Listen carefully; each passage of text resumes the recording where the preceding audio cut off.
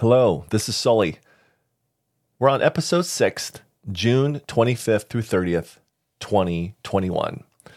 Tessa's PK Against Cancer podcast, I promise, will be up twice a week. The goal is on Mondays and on Thursday evenings. So let's get to where Michelle is on June 25th, 2021.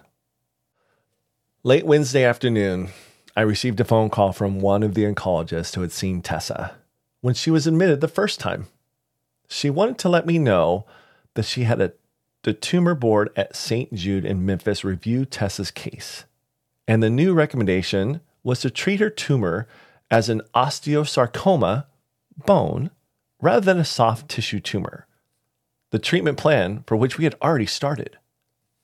The tumor is extremely rare and can be treated either way, but it shows more similarities to an osteo tumor than soft tissue, even though it is not on a bone, her ribs, but rather in her chest pleura. Our clinic visit, scheduled for Thursday, was pushed back to Friday when she had availability to explain the new treatment plan. Needless to say, this news caused additional stress and worry, wondering if the treatment she had already received wasn't appropriate or of any benefit, as well as worry about what the new plan would entail. We met with her today, and the new plan will include one of the chemo drugs Tess has already received and 2 additional ones. One of the previous chemo infusions plus an oral chemo are discontinued. The roadmap is rather confusing, but she will start with inpatient chemo as early as this Monday, if her blood counts are up. If not, recheck on Thursday and start then.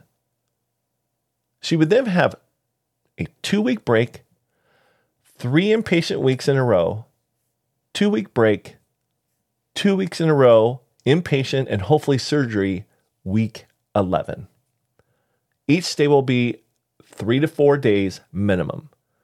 After a post-surgery break, she would continue with a similar inpatient chemo routine until week 29. It is almost a certainty that there will be delays, though, from side effects and low blood counts, pushing the plan out further. Please pray that this is indeed the best treatment plan for her tumor, that she can tolerate the side effects, and that the response allows for complete surgical removal. She also has some nodules in her lung that have me very concerned. Pray that they respond as well. She will only need radiation now if post-surgical pathology does not show clean margins. She is still weak and has almost no appetite, but the nausea is better. She has lost 20 pounds, and she was not overweight to begin with. They ordered an appetite stimulant today, and the dietitian gave her ideas and samples to try. On another note, our family has been simply blown away by the amount of support, concern, and acts of incredible kindness we have received. It is truly unbelievable what a wonderful community we live in. This is the hardest thing we have ever been through, and at times, it still doesn't seem real. Your love and prayers are literally carrying us through this, and we cannot be more grateful. June 28th, 2021. Tessa's clinic visit today went well. Her blood counts were up and good enough to start the chemo, but she told Dr. Mehta how much she wants to attend her end-of-the-season soccer banquet tonight and the Wednesday fundraiser where her coaches and wife are shaving their heads. Dr. Mehta said she is usually a stickler for following a plan, but since it has been less than 3 weeks from the last chemo and she had been taking oral chemo up until Friday, she would let her wait until Thursday. She agreed that her emotional health and ability to socialize was also important. Tessa was so relieved. They did a chest x-ray and everything looks stable. Dr. Mehta even thought the tumor may look slightly smaller, but the official report does not say that. Last night, Tessa's hair started falling out by the handfuls. It was traumatizing at first, but then she decided to take control of the situation. She brushed and pulled out huge sections, and then got the scissors and cut it very short.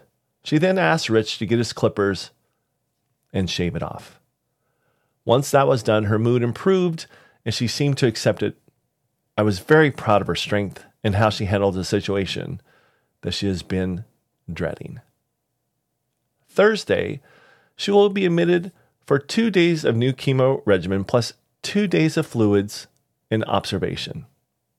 She will have an audiology consult test first for the baseline because one of the drugs can cause hearing loss.